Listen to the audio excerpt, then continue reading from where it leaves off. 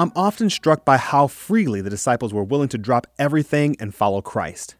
With a simple command that could almost be interpreted as a request, Jesus just says, "Follow me," and they instantly drop everything to follow him. An example of this comes from Matthew 9:9, which says, "As Jesus went on from there, he saw a man named Matthew sitting at a tax collector's booth. 'Follow me,' he told him, and Matthew got up and followed him." There are stories of others whom Jesus wanted to follow him, and in these stories they made excuses why they couldn't follow him, or at least why they couldn't right away. But the main 12 followed him right away without question and without hesitation.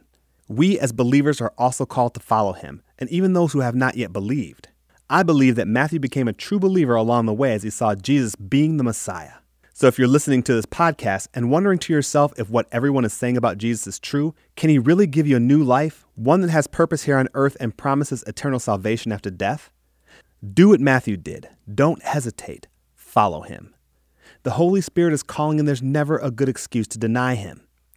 And if you are a believer, think on what it means to follow Christ. I believe that following is more than simply believing. Following him is joining him in his ministry to seek and save the lost. Sure, we don't have the power to save the lost ourselves, but the Holy Spirit does, and he lives inside of us. So we can do the seeking, and the Holy Spirit can do the saving by using us as obedient servants. If you'd like to send us a comment, or if you're dealing with something in your life that you'd like prayer for, we'd love to hear from you. Just email your comment or prayer request to writecmv@hotmail.com. That's WRITECMV@hotmail.com. In the Bible, Jesus didn't tell everyone he met to follow him. As a matter of fact, some wanted to follow him, but Jesus knew that they weren't ready, equipped, or didn't have the mentality for that specific calling. But you can be sure that he is calling everyone now to follow him. Not specifically to walk with him in human form like the disciples did, but to follow what he did.